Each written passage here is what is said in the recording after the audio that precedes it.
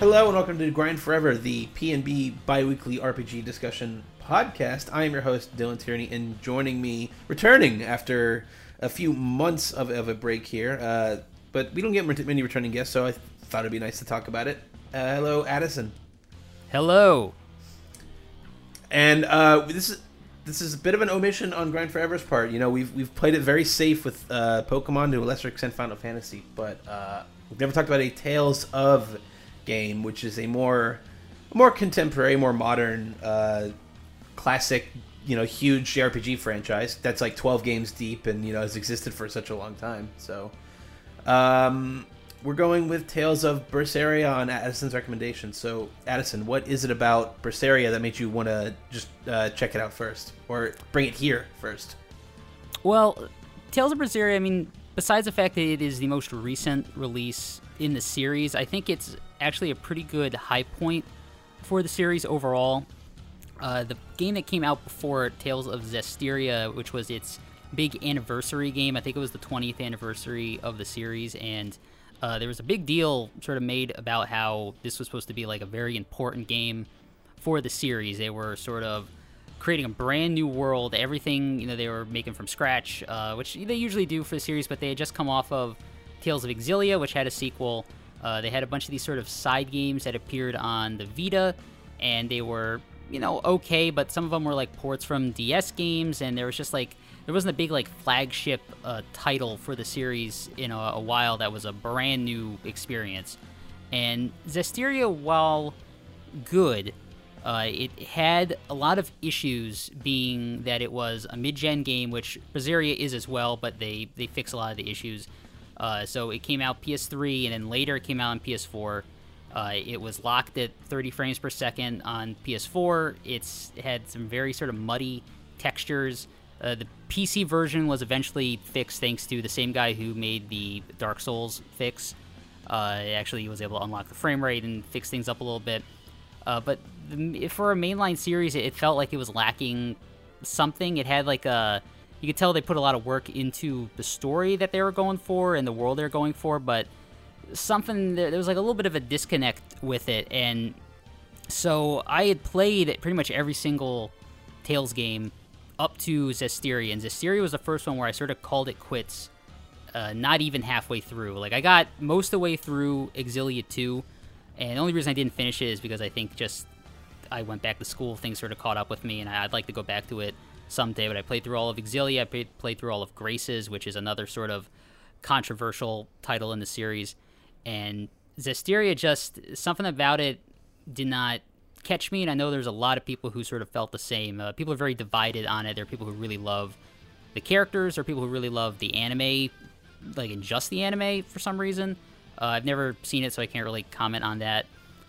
So when Berseria came out last year, I didn't really ignore it, but I was like, I'll put this on the back burner. And this year I had like time during the summer, and I decided, well, I'm gonna check it out. And so it was on sale for like $20 on Amazon, so I picked it up, and it took like a couple hours for me to sort of get an idea what was going on. But as soon as it introduced the characters and sort of introduced everything and got the battle system all the way up there, it's really like just grabbed its claws into me and did not let go. And I played that game, I think I put like 88 hours into it in like the course of a week.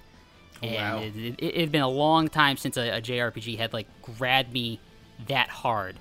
The last one was probably Persona 5, and Persona 5 was sort of a special case because that one, there's so much build up to that one, and that one I put like 80 hours into it, and then I had to go to Japan, and I came back, and I didn't even pick it up for like another 5 months. I don't think I beat it until around October of the following year. Like, it took me forever to finally finish it off. Right. And this game, like, just I went like straight through it immediately. And the Tales games, they always are more character focused, I feel, than any of the other sort of big mainline JRPGs. Final Fantasy, Persona. I'll put Persona in there now just because of the clout it sort of has in the West. Mm-hmm. Even though it's still not really, I wouldn't consider it on the same level as Final Fantasy in terms of market clout. But like Tales, Final Fantasy, what's Dragon Quest. Like I feel like those are, in my mind, I feel those are like the big 3 series. And Tales has always been below those in terms of popularity. I wouldn't call it niche, but it is. It does very well with respectable sales around the 500,000 worldwide range. Right, they don't, right. It's they one don't of need those to series break. that doesn't have to be like a 30 million seller or whatever. Like get Mario Kart Right. Wii numbers just to be a success, or Right. even if I remember right, like Tomb Raider selling 4 million was like, I don't know about this one, guys. There's more modest expectations and more fair expectations. Yeah, I think I feel in JRPGs I sort of lean towards that concept a lot more now. Like I love Final Fantasy 15, but just watching it, I could see the money just burning on screen, and it's just like this. You really did not. This game is fun. It does not need to look like this. No, I mean to continue to be fun. Something like an Octopath Traveler, not to get too topical, is I think I would hope would show that sort of lesson to Square, but they had a similar lesson to be learned with Bravely Default, but it seems like that dovetailed into 15, although 15 had such a long, arduous dev cycle that I'm sure one didn't really inform the other, but these more low-key efforts from the Bravely Default team are proving to be pretty strong, and everybody wants to get their hands on that Octopath Traveler. Yeah, I mean, Tales is in a similar case as, I'd put it in like the level of something like Bravely Default. It definitely has a lot more money put behind it than those sort of smaller games, but in terms of its market visibility, that's sort of where it is, and it sort of hits those type of numbers. Last I looked, at least on the PC end, I went and checked. Like Tales of Berseria sold like 300,000 on Steam. Zestiria sold around 500,000 on Steam, and including when you think about like sales and things like that. I don't think Berseria ever went below like $25 on Steam. Right. Zestiria has been like $5 though, but it definitely does very respectable when it's only hitting like 1.5 million worldwide. Like that's considered like a huge hit for them. I think like one of the series as a whole, I think, is sold like in the 16 million range when you combine everything from Tales of Fantasia, was it, on Super Nintendo, all the way up to Berseria and all the spin-off stuff. Put together, it's only 16 million, and they consider that a huge success. And if you compare it to something like Final Fantasy, where 16 million is what they needed to hit the break even on the first half of Final Fantasy 15, because that game is apparently still being developed practically. It seems like it is. I see nothing but like every few months more episode DLC things that they're just like, well, we have this engine, we made this game. Let's squeeze some more money out of it without like making janky, broken ass multiplayer. Yeah. So.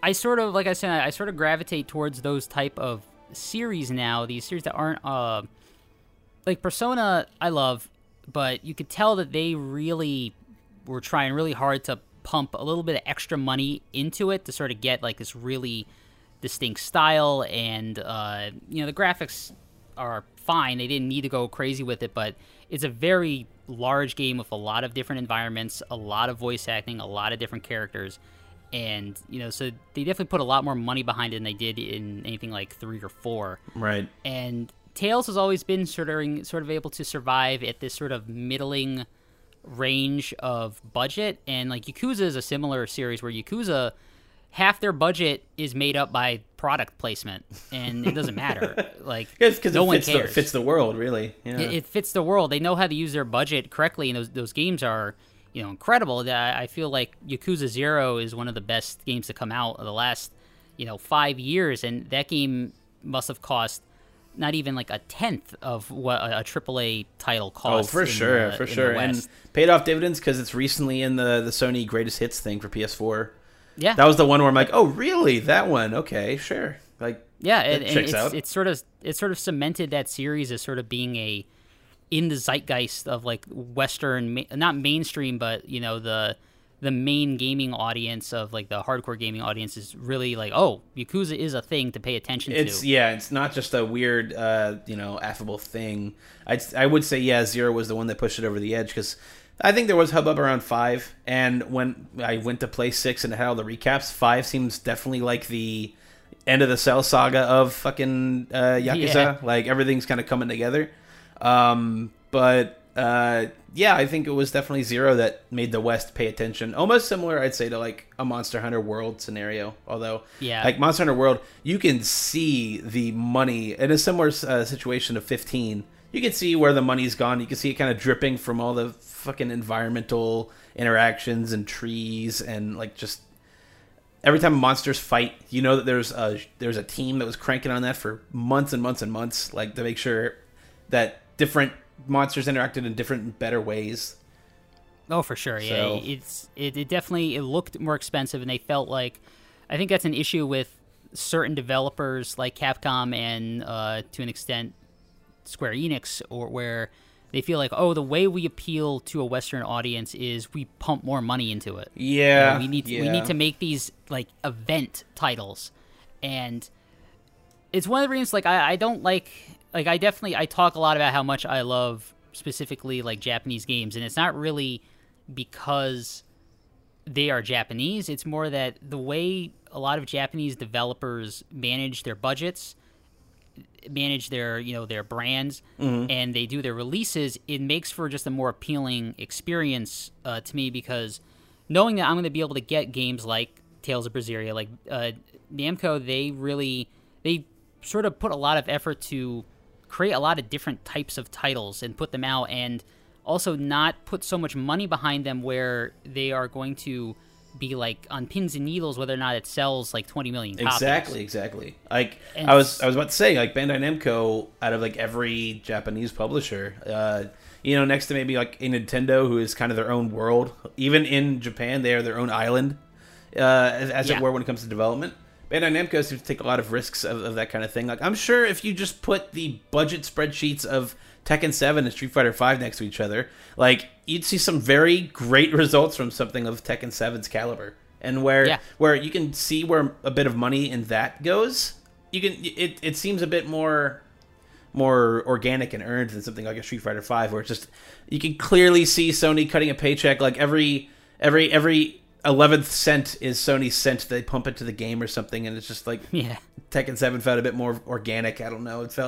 That also felt like a culmination of the entire franchise to an extent, so I guess that kind of helped. But oh man, Bandai Namco publishes, Dark Souls. Bandai Namco publishes random old retro shit like Pac-Man Championship Edition.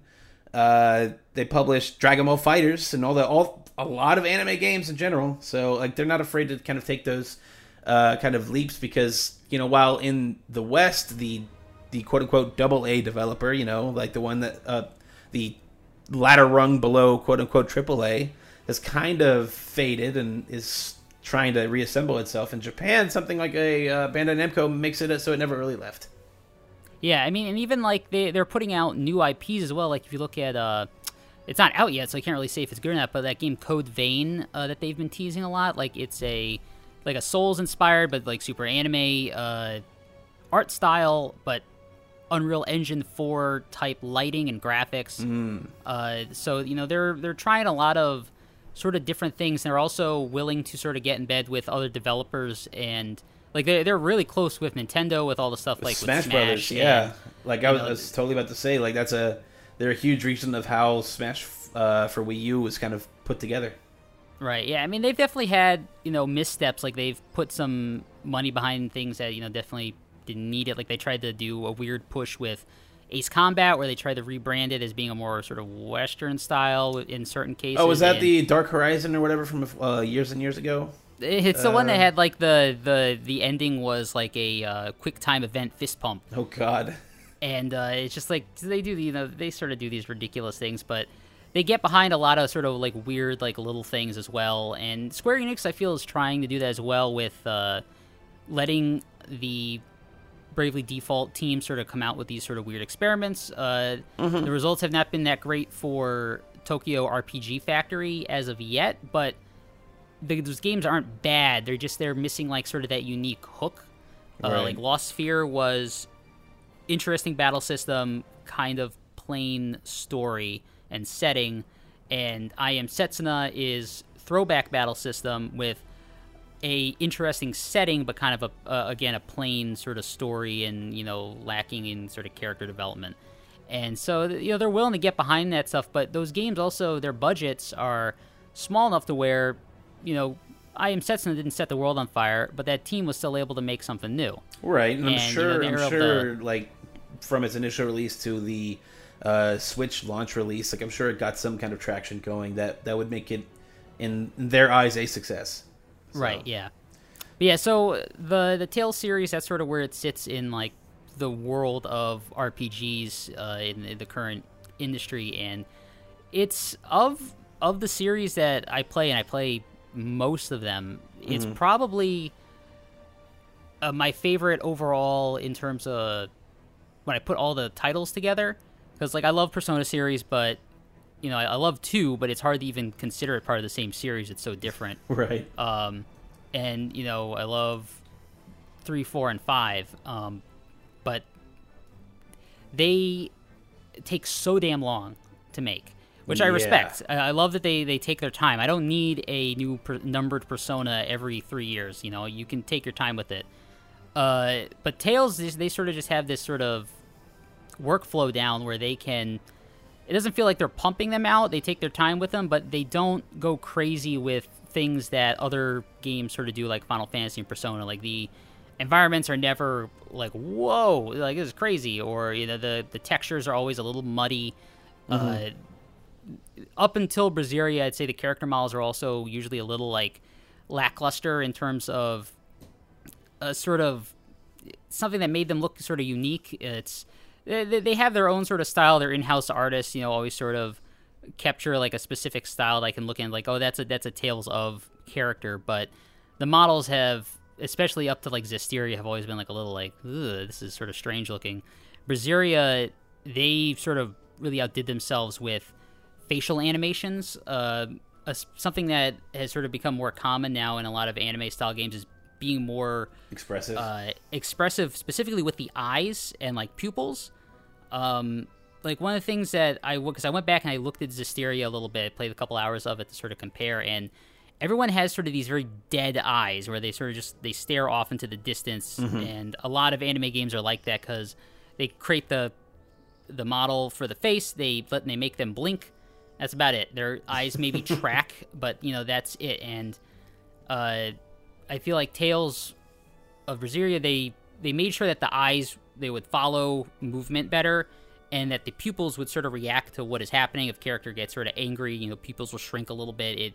It gives, and the characters are also, they don't feel like robots. Like they actually like touch each other. That's one thing that always really annoys me in a lot of JRPGs specifically. But this is an issue in a lot of the anime cops are coming to arrest me. Square Enix hasn't heard you were talking shit. Yeah, but like you'll see this in a lot, like especially like PS3 era, even more in PS2 era, where character models never touch each other. Like they're so disconnected. When they hand something to each other, they reach their hand out, and then the other hand comes out, puts it over the other hand, and takes it. It's like, you got the item. Like there's always something like stilted with them, and Braziria is one of the first sort of JRPGs. I know other ones have done that because Persona has been doing this. In 5, it did great, but the character models feel like they're all on the same sort of plane of existence. Like they can fall into each other. There is care taken to the animation in cutscenes, and something that Tales does that I can't believe no other sort of series has really just taken this wholesale. I know some smaller titles have sort of done something similar. Like I think Disgaea also does this a little bit, but not to the extent that Tales does. But the skits that sort of is it's the calling card, I feel, of the Tales series, where instead of putting time and effort into crafting a cutscene to create all these character interactions, and instead of it also just being a character interaction that is done completely in text, because that's something that you mentioned, Octopath. Octopath is a great game, but one of its issues is character interaction is very minimal. And it's also all done through just text and basic sprites sort of looking at each other. And one of the things that Braziria and all the Tales games up, I forget which game it actually started with. It wasn't at the SNES one, but as you're going through the story, a prompt will pop up. You hit that prompt, and it gives you like a little skit that plays out through the portraits of the characters. And it used to be when it first started, it would just be the portrait, and maybe their mouth would move a little bit. But each game, they sort of developed this system to where now in Berseria, instead of it just being portraits, it's like it's the full body 2D image of them, the 2D render. Yeah. And they will move. They actually sort of like, it almost kind of feels like paper crafts, like a paper craft puppet theater, where they're moving them around on the 2D plane, and they have like 5 or 6 different poses that they'll cycle through depending on the situation. Right. And there are hundreds of these skits, and almost all, I think all of them are always voiced. And they put a lot of effort into designing these skits where they really build out the world and the characters, and that's sort of what Tales, as I mentioned earlier, Tales is always usually about the characters and less about the plot itself. The plots have never really gotten that, crazy. I think like Exilia had, an interesting plot. Vesperia has an interesting-ish plot, but again, it's more about the characters. Symphonia has some, twists and turns in there that are interesting. Same with like Tales of the Abyss. They always have like a little thing in there that's sort of like, oh, okay, that plot is interesting. But it's more about how the characters interact, and they do that by having hundreds and hundreds of these skits that build out each little aspect of the character, and sort of by the time you are done with it, you've put 60 to 80 hours into it. You have this huge collection of character interactions that they have done that you never get in something like Final Fantasy. Like, I love Final Fantasy. I love Final Fantasy X specifically, and one of the things I really like about that game is sort of the cast. And even though people shit on Titus, but it's like there's story reasons behind his personality, like whatever. But I like the interactions between people. But when you really examine that game, break it down, you don't really get that much character interactions. You get like a movie's worth of character interactions. In Tales of Series, you get what feels like a novel's worth of character interactions, because you have so many of these different elements coming in, and a lot of them will come in to give context of a specific, like an event that just happened, or like a side quest you just did, or even like an item that you just bought, something that seems completely inconsequential, and then like that pop-up comes on, it gives you like a 10-minute skit that involves multiple characters, and brings even depth to a lot of the side characters, which is something I felt was maybe not fully unique, because I think other games have done this a little bit, but Berseria really focused a lot more on not just the main like party, but there's also this sort of cast of minor characters that are very important to the overall plot, and they get some significant screen time in these skits as well. I was about to say, like, how do they tie into a lot of the skit progression, and like they get their own moments? Yeah, like you said, you got kind of far in it. There's one point where you have to go rescue, or you have your task go kill like this lizard demon, and so you go and you fight him, and then you end up letting him survive by cutting off his tail, and you bring the tail back to sort of show that he's dead. And that character model of the demon looked like any generic character in the game. Like, it didn't look special at all, and I thought for sure like it's just a quest to sort of move along the story. Right. And you eventually have to go back to him because you need his help for something. And he ends up becoming like a major character in the story, which I did not expect at all, because I sort of have these. I've played so many of these damn games that I have, unfortunately, built up an immunity to a lot of surprises. Like, I'm playing through Xenoblade Chronicles 2 right now. Right. And there are moments that happen in the story, and I'm like, oh, I know that this doesn't matter because of my understanding of game logic. Like, I've already run into a point in the game where there's a skit, or like they have kind of skits in Xenoblade as well, but they're called heart-to-hearts. And I found one, and it required a certain number of characters, and one of the characters was gone, and it seemed like they were dead. And it's like, well, I now know that character's not dead because I just know how the game logic works. And the Berseria sort of tricked me with its logic of characters it was going to introduce like part of the story, because I thought for damn sure that this lizard character that you fought once was just not going to be important at all. He ends up being one of the most like important characters of the story, and like shows up in like the main ending. There's another character who shows up who's like just a generic samurai-looking guy, and you fight him once, and I was like, okay. And then he ends up being like extremely important to the plot like later on, and I did not expect that at all. And they do some twists and turns with his character that are very interesting, where he has to actually like use his own head to like forge a sword. Whoa. And it went in places I did not expect for a JRPG. Like I felt like, oh, I know all the tricks of the trade at this point, and it definitely fooled me with a lot of its stories that it's because it has like little sort of mini stories that are going in and out, and the overall plot of it is, I think, I don't want to say it's like great because it's not gonna light the world on fire, but I feel like when you have like really any story, regardless of how sort of generic the actual plot of it is, when you introduce characters and you make them so sort of detailed, you'll get sort of invested in any plot that's happening.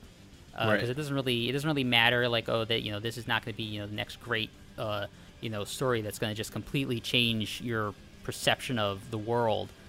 But when you've built up such a sort of love and interest in these characters, like, it doesn't really matter.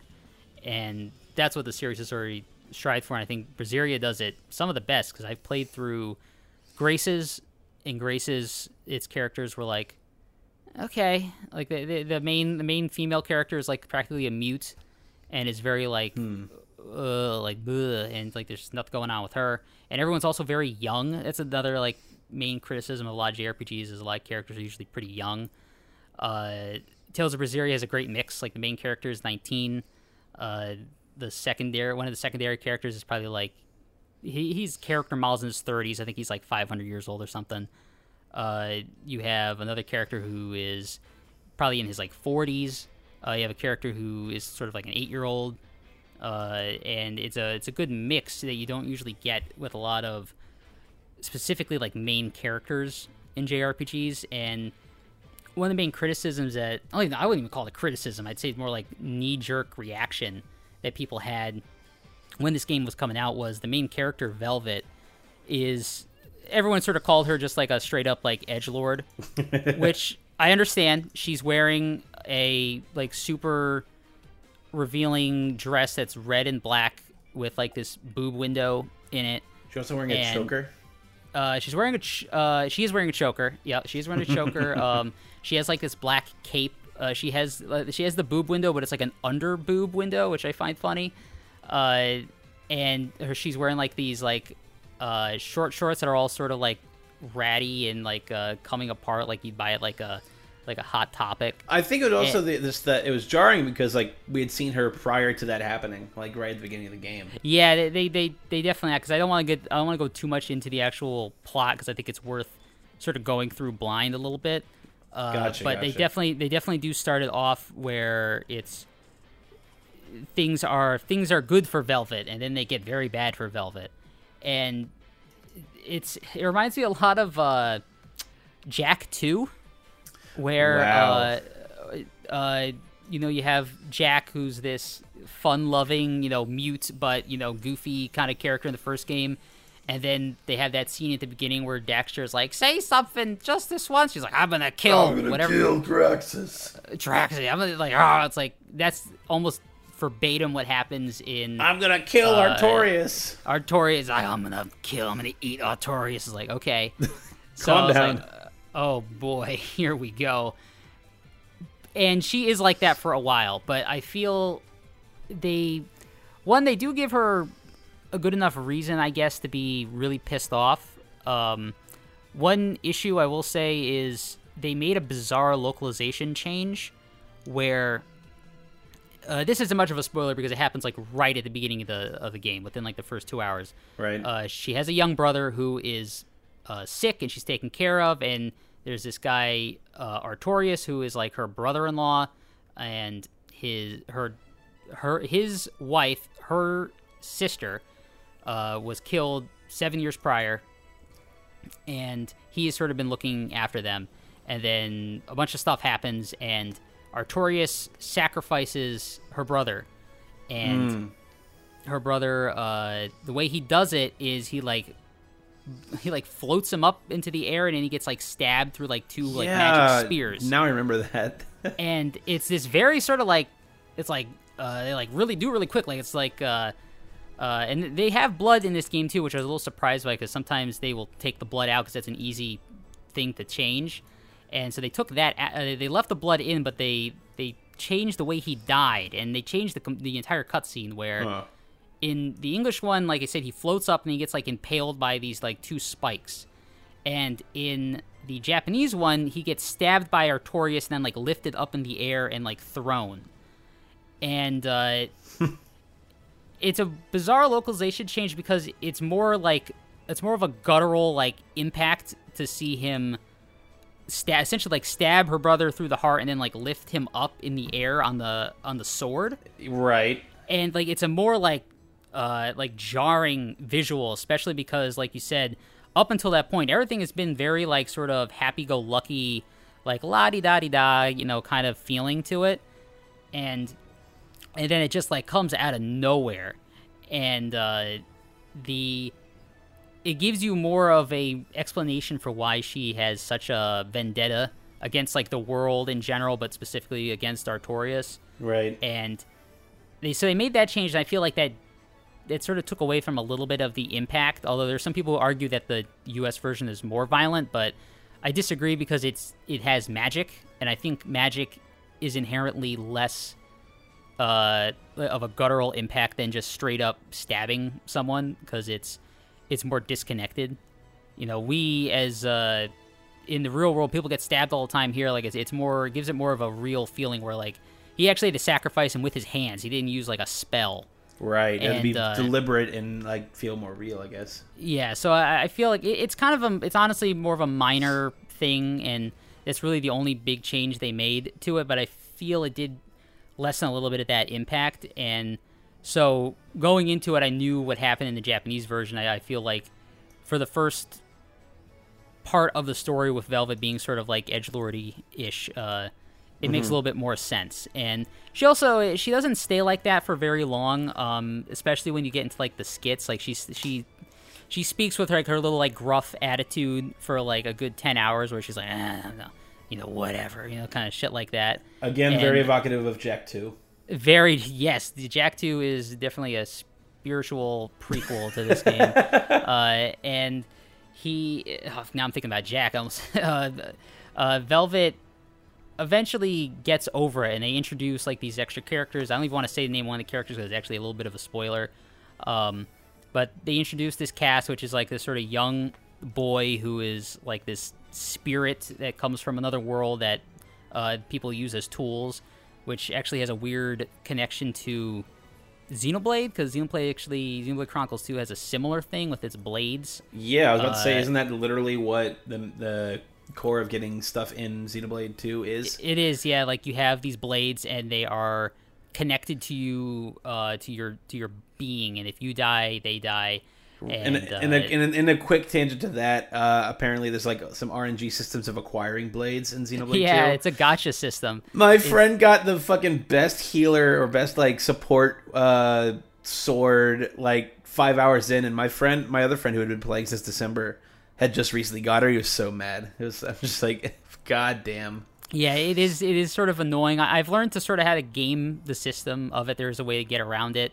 Not really like where you can choose what you want. It's just like you just brute force it. Like you just get enough, and you also just buy the expansion pass, and you'll get like 10 legendary cores, and I'll guarantee you at least like 8 drops. Pay to win.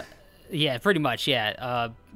But anyways, so yeah, it is weirdly connected. Like I think they're called Malakim in Berseria, and I don't think I've even mentioned it yet. Zestiria is actually a sequel to Berseria. They are the exact same world.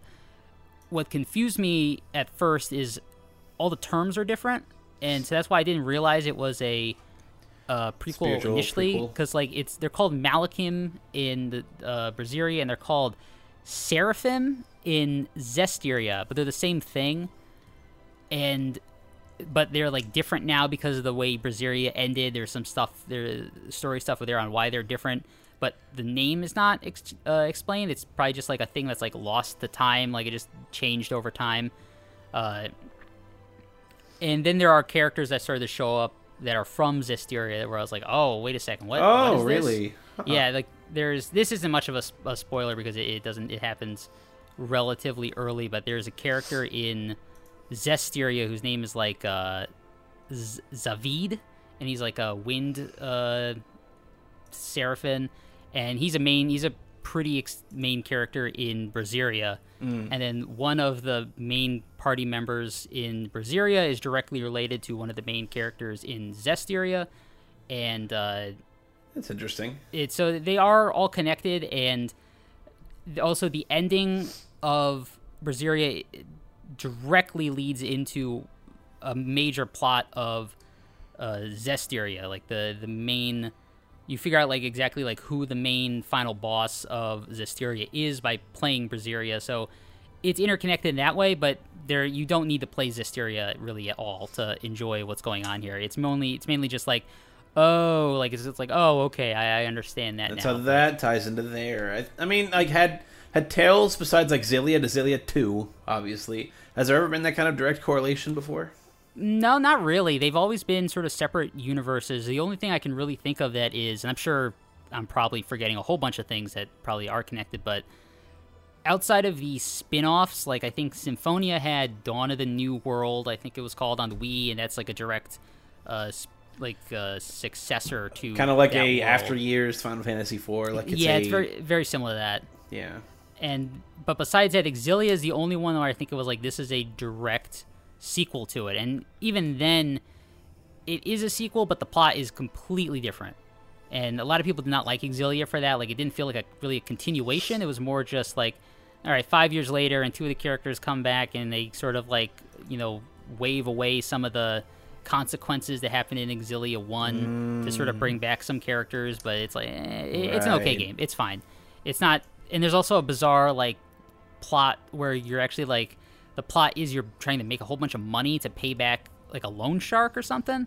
And it's been so long since I played this game, but I know that it had a bizarre like structural thing where what you're really doing is you're trying to just build like a huge amount of money to pay back a giant loan, instead of it being like you going through like a linear story, which is interesting. It's definitely an interesting plot, but it definitely felt like this is, not like the main next game. Which I usually like. I mean, I love Majora's Mask. I love Lightning Returns, which is a very bizarre sequel to that, or like end of that trilogy of this weird Majora's Mask like time system. Like, but I love when games get weird like that. But I understand why people also were annoyed with Xillia 2. Is like, what the hell is this? And because Xillia 1 like was damn good, and then there are people who don't like it, and it's mainly because of the voice acting. The main female character of Xillia 2 in the English dub has like a bizarre lisp that is completely ignored in the second game, and they also appear in other games as like special battles, and she doesn't have the lisp anymore. And it's like, why'd you cast this character with the lisp? Why'd you make this voice actress have to learn a lisp? I could figure it out because it's the same voice actors, but I think they did change it eventually, but they never explained the lisp. It confused the shit out of me. It is strange. And I guess I'll quickly touch on that for people who might be wondering. The voice acting in Berseria, I tolerated. I think it's fine. I don't have as much of a hatred of English dubs as some people. I usually don't prefer them. So you're a Christina V fan, is what you're saying? It's like I don't hate them. Like, I love the Persona 4 dub, even though it is a straight up anime dub. Like, there's just there's a feeling that is felt in anime dubs because they use the same pool of 10 people to record them. Right. And so you just get this feeling of anime dub. And here's Yuri Lowenthal. Lowenthal's all over this place. Here's Troy Baker, but while he was slumming it in anime dubs. Yeah, it's like, fucking God. Like, they never get outside of this, like, small cast of people who are just, I guess, affordable. But this game had some interesting voice acting. It also had some very bad voice acting, which there are people who I've seen on, like, GameFAQs say that they quit the game just because of their voice acting, which I can understand to a certain degree. What I would say is, like, why didn't you just change it to Japanese? Like, the Japanese dub is there. But then there's, like, weird, like, other side, like, purists on the other end where they will only listen to an English dub. It's like, what? I've never understood that. But there's a side character. I wish I could remember what her name was. I think it was Kurugana, and she doesn't come into, like, 40 hours into the game. But she has an extremely annoying voice, and she also cries a lot. Because she's supposed to be like a little child that's been turned into a demon, and her mother she ate her own mother. Jesus. And they don't tell her that, so she's constantly wanting to know where her mother is, but she has the most fucking annoying, like, screechy cry that they make this poor voice actress do. And it happens like 8 times throughout the main plot. And it's like, oh my god. And I guess I just have a high tolerance for that kind of, like, anime nonsense. So it doesn't, like, affect my enjoyment, but, like, I totally get why other people don't like it. I mean, do you think it's similar to, like, not to harp again on Octopath Traveler, but like Hanit the hunter just speaking in, like, middle school Shakespearean? Well, the weird thing about that one, that's a weird case, because, like, in a lot of cases, like, the things she's saying are actually very accurate to how her dialect is supposed to be, because each character sort of has, like, a slightly different dialect, and they do in the Japanese version they do the same thing where each character is sort of using a different Japanese dialect. But one of the weird things about Octopath, I won't stay on this for too long, but Octopath, the Japanese script is probably like 50% shorter than the English script. They added a hell of amount of, like, fluff to the overall script. And I don't really understand. I guess I understand why, because Japanese is very a lot of things are implied in Japanese. But I was like, I'm playing with Japanese because I'm just not putting up with some of the English dub stuff in there. So I'm, like, listening to the Japanese, I'm reading the script, and it's like, they did not say, like, 3 sentences that you put in here. Like, there's so, like, they just kept writing. Like, the script is so long in English. There's a lot to just kind of glaze through in Octopath, for sure. There's a lot of, like, I'm just mashing because it's like, I get it. Okay, I get it. You have to go into the cave because your father is ill and your sister has to be with him. Okay, yes, I got it. Like, yes. It's a funny thing, not to stay on this for too long, but They you can skip it, and then in the options just read over their different chapters. Like, exactly, yeah. You can just get, if you just want, like, the SparkNotes version, they literally put it in the game for you. Yeah, thank God. I find endearing, but also, like, you couldn't have just written a better script. It's very strange that they decided to do that, but if we ever do an Octopath episode, I'm sure we will talk about that. I feel very strong about wanting to do one because I'm definitely involved in that game for pretty intensively right now. Yeah, I picked a bad time to get really back into Xenoblade Chronicles 2, because that game is probably one of the most dense games I've ever played. Like, I am 80 hours in, and I feel like I still got, like, another 40 to go at least. Oh. And you're making me sound like you're making me think I'll never pick up this game. Well, the thing is, like, that's with doing a lot of the side stuff, and there is a insane amount of side stuff in that game, because each blade, you have all these different blades that are, like, I think you got like 40 rare ones, and each rare one has its own side story that you can do, and each side story has a whole bunch of different aspects to it. So you could go through, I want to say that you could just blast through the story, but you really can't, because I tried blasting through the story, and that's at least 80 hours on its end. Like, it is so dense. It's a good game, but, you know, I would love to talk about that once I finish it. Once we finish it up, yeah. I still have so many days. Now, is there any comparable kind of density in Tales of Berseria? Like, is there a like, what are things like side quests in a game like Tales of Berseria? Like, is it one of those things where it's just like, this guy's in a cave and I gotta fight him and then take the reward back to the villager? Like, yeah, if there's anything that is a big sort of downside to Tales in general, it's sort of the linearity of dungeons and the way sort of like dungeon puzzles work. I think Berseria is probably one of the worst in terms of dungeon design. Like, it's been a while since I have played another Tales game, but even Zestiria sort of had some different things going on, because you had, like, this overworld power that you could utilize to do certain puzzles where you have to use like an element to change things. A lot of it is sort of like basic, like use the fire to destroy a spider web, early on, and then you light do certain things. But this one, Rosaria is very, very. They practically are in not the same sense as like Final Fantasy 13, where it's like a tube, but it's very much like. It feels like artificially complex, where like you go down certain levels and you go back up the levels, but you're really just following a path. There isn't. If you take yourself out of the game for a second and really analyze what's going on, all you're really doing is walking, getting into a battle, walking into a battle. Maybe sometimes you got to pick up a stone and put that stone in a different location. And that'll open up something for like a very basic puzzle, but like that's what you're getting. You're not getting much, anything crazier than that. And, that's definitely probably the worst aspect of the game. But because the battle system, which I can't really touch on too much because, as I said off mic, it is a very it's not a complex system, but it is overly dense with a lot of things going on. It's hard to sort of describe. Instead of going for a more tactics-focused system that you found in, like, Zestiria and even... specifically Graces. I think Graces a lot of people consider as like the high mark for the battle systems in the games. It's very mash friendly. You don't have to mash. If you know what you're doing, you can really get in some good combos and get some like really like heavy damage off. But you can get through pretty much the entire game by just like sort of mashing.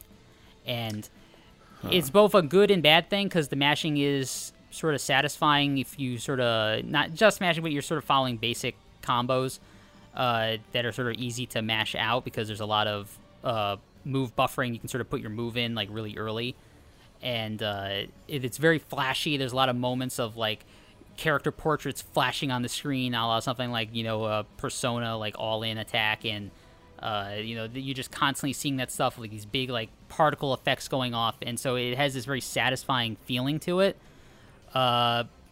But it doesn't have any sort of like real complexity. Like because you can just mash, there's really not a lot of reason to get really in depth unless you're going for the ultra hard battles later on.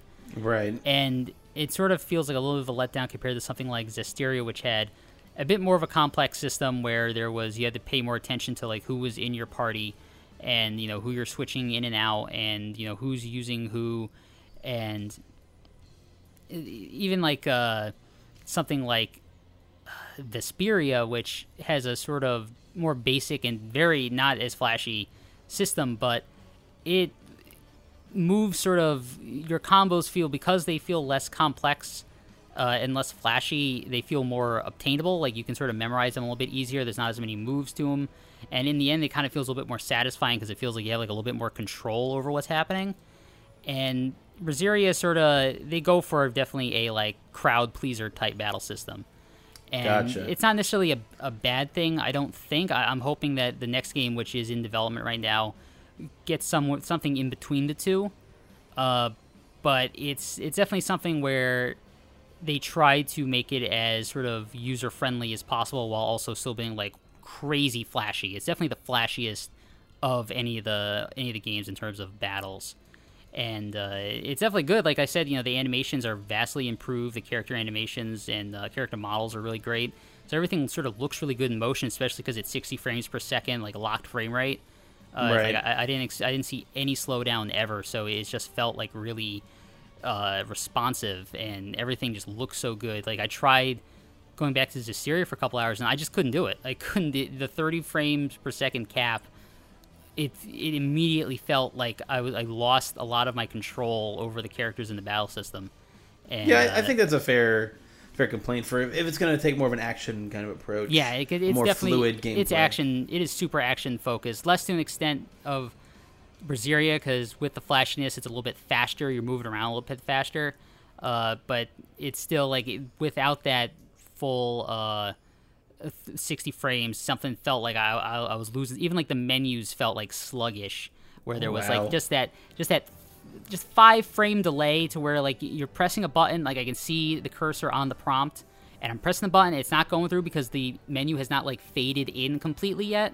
So there's like that 5 frames where you're just like I just let me go to the next part of the menu. Let me do something, please. Yeah, it's just that kind of stuff just drives me nuts.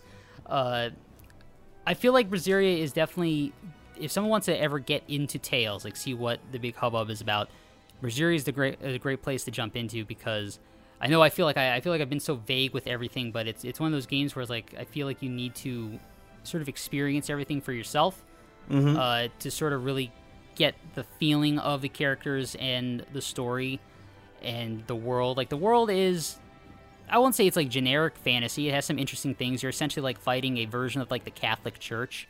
It's very like again, I won't say like anti-religion, but it's like you're fighting against what is this like oppressive religion, and this religion that wants to take away essentially people's emotions and thoughts and make them all into robots, and that's what you're sort of fighting against.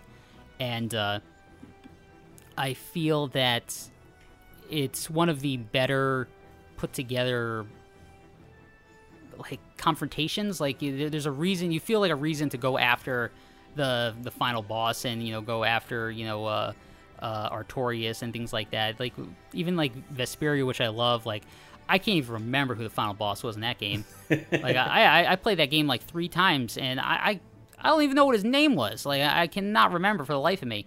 And a lot of the games are sort of like that, where it's still they focus way too more on like the characters, which is fine, but this one sort of struck like a good balance, and it's definitely the one I recommend people sort of jump into, especially because you can get it cheap now. Like I said, I got it for $20 on Amazon.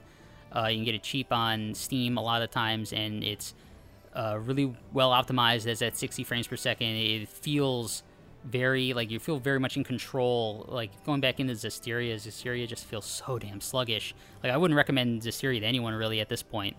There's just watch the anime, because the anime actually is like a full like 26 episode series with then a second season that crosses over with Berseria somehow. I haven't watched it yet, but I know it crosses over somehow, even though they're like 1,000 years apart in terms of the story. But yeah, I really don't know what else to say about it. It's one of those things, like, I don't want to give too much away, because there's so many great little moments that you can only really experience when you sort of get in there. There's nothing wrong with kind of holding back, just so like the listeners can kind of discover it for themselves. And like you said, it's readily available on a lot of platforms. Tales and a lot of Bandai Namco games very good about their PC presence, and they're not like super demanding games to begin with. Yeah. So they're great for that.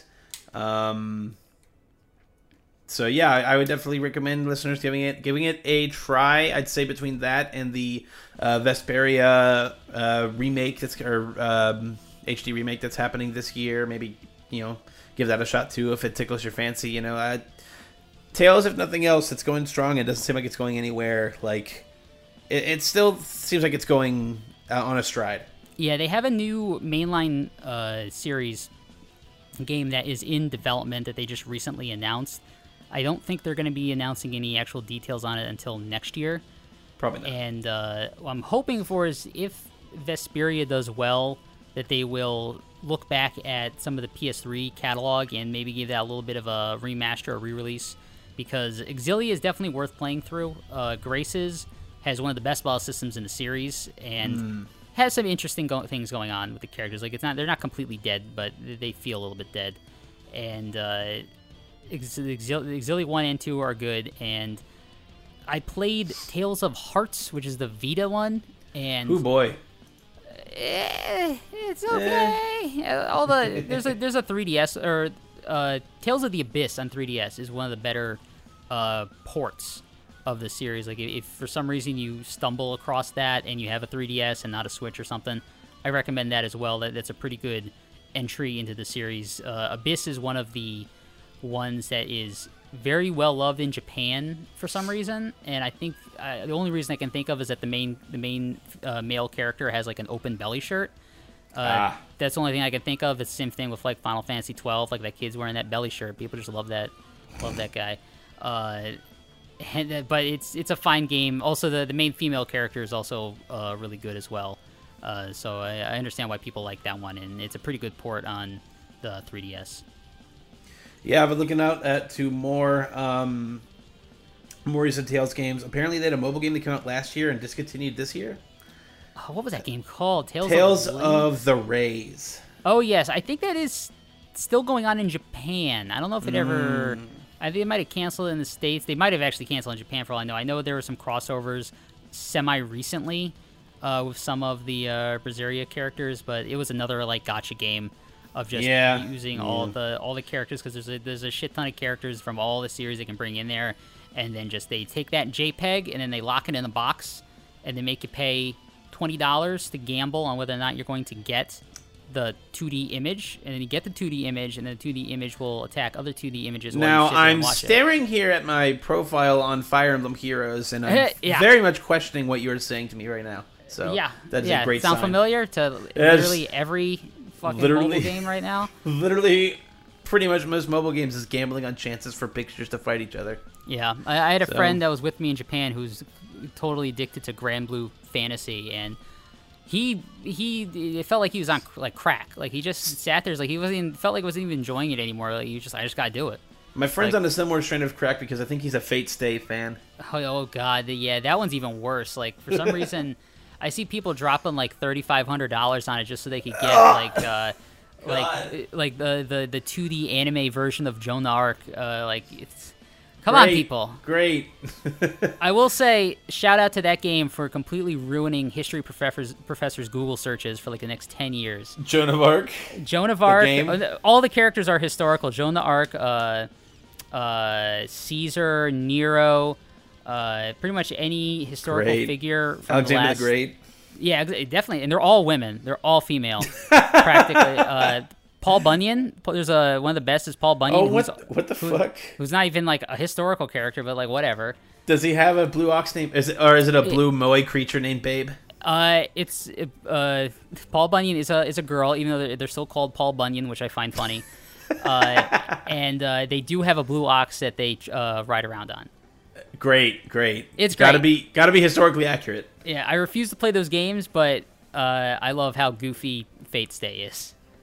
Can't wait for the of Mouse and Men character, or of Mice and Men character. Fucking Lenny They need to do that. Yeah, that's their next thing. Is like great American novel characters. Well, that isn't that what League of Extraordinary Gentlemen was? Kinda, yeah. I mean, which literally had like Tom Sawyer, and his code name was just Sawyer, and it's. I definitely can't wait for Holden Caulfield to be like a moe tsundere character in Fate Stay at some point. Atticus Finch is gonna be just like a grand MILF or something. Yeah, he's gonna be a big-breasted MILF, and the Camilla from Fire Emblem Fates, if you will. Yeah, and can't wait. Holden Caulfield will call her a phony, and something like that. Like, and it'll be epic. It'll be deep. God, what am I doing saying this a podcast? I should be pitching this to a company in Japan right now, like. These books are in the public domain, aren't they? Exactly, they are. They can figure this shit out. Damn it! I gotta get off this. I gotta make some phone calls. Before you hit those phones, I gotta say, is there a specific song from Tales of Berseria that stuck out to you? Definitely the intro song, which is by Flow, which some people will know as the people who did one of the better Naruto intros. They're a well-known group in Japan for a lot of their J-rock ballads, and that's another thing that the Tales here has always done really well is they pick really good intro songs, and Zestiria kept that tradition, but they were screwed by the horrible licensing system in Japan where the song that they picked, which was great, had to be the instrumental. So they have all these elements of the intro that are synced up to the lyrics of the song that are just completely lost because it's just the instrumental of the song playing against like all this crazy shit that's happening. And luckily, Berseria was able to avoid that. The name is never really said in the game, so I just know it as the intro song. But it is by Flow. I highly recommend it, and I also highly recommend you check out the song that is the intro for Zestiria, which I believe is called White Flame. Or it's called White. It's called White Light by Superfly. Another fantastic song. It's probably my favorite part of Zestiria. Got it. Well, thank you for coming on, Edison. Nice enlightening talk about Tales and kind of its stand in a Japanese game, sort of modern history. Always a pleasure. I feel like Disgaea got to be coming up next. Like if we want to diversify. Yeah. If we want to not do Pokemon Generation 4 next time, I guess we'll start knocking on Disgaia's door. So we'll probably, not to give the listeners too much hope, but 4 is the one I've had the most time with, so it would probably be 4. 4 is the best. So that's well, there fine. you go. That's exactly fine with me. I like 5, and I like 3, and I love 1, and I'm okay with 2. But 4 is the absolute best. Is that the one with Valvatores, right? Yes. It is. And see, I was making reference earlier in the show to a wolf companion. I was thinking of Disgaea 4. You know, I was thinking about that. Yeah, because I forgot. Yeah, his liege is a wolf man. Exactly. Yes, God, am I gonna dig out my PlayStation TV to play that game? I very well may. You should. That game is that game really needs a port, because I feel like in this day and age, it definitely needed, because you are fighting the president of the underworld. It was a very Trumpish ass character. Great.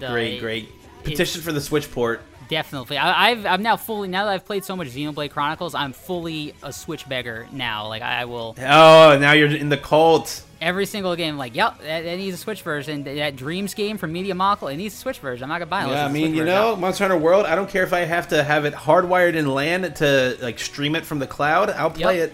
I don't care what total phony baloney nonsense that Iron Galaxy is saying. I want it on that Switch.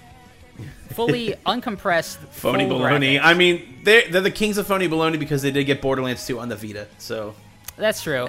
They also ported Asylum. Was that Arkham Knight? That was a great port. Oh yeah, Arkham Knight on PC. Yeah. Yeah. So Masters. I definitely trust them as far as I can throw them. I mean, hey, if they just want to stick to fighting games, I'm fine with that. Yes. They seem to have their. They have their strengths, and it was definitely Killer Instinct and Dive Kick. So. Damn right.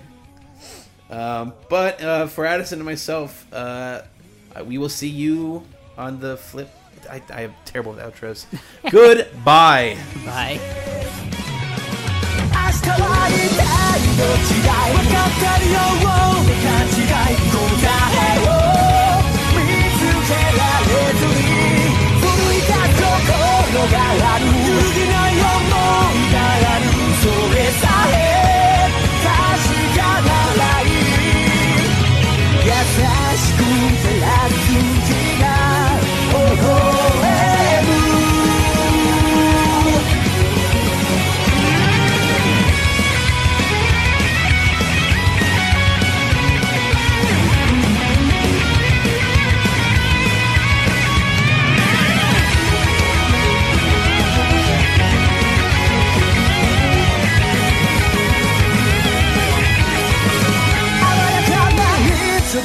かかるから go ahead the way またとない命燃やして